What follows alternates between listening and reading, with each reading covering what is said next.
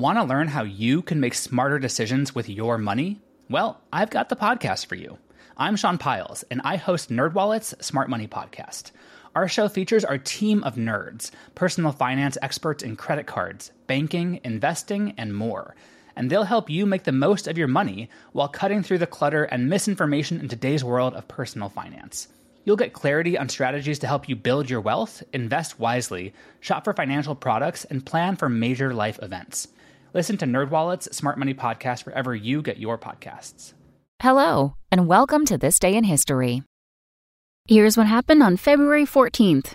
If you're celebrating Valentine's Day today, you're part of a tradition that dates back 1,500 years.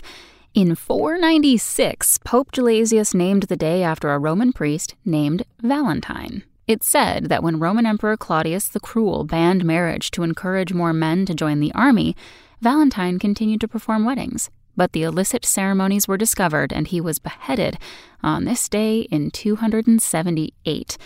Surprising fact, it's believed Valentine's Day grew out of a pagan fertility festival called Lupercalia. The day only became linked with love and romance during the Middle Ages, when it was commonly believed that birds' mating season also began on February 14th.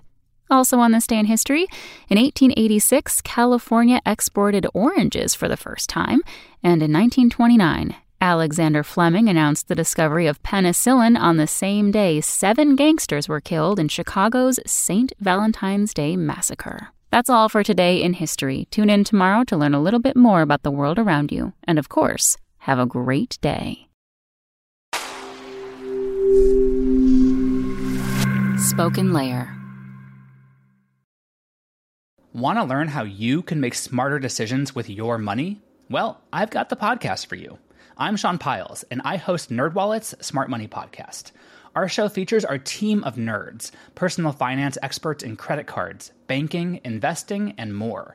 And they'll help you make the most of your money while cutting through the clutter and misinformation in today's world of personal finance.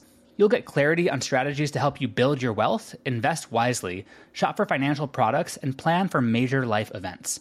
Listen to NerdWallet's Smart Money Podcast wherever you get your podcasts.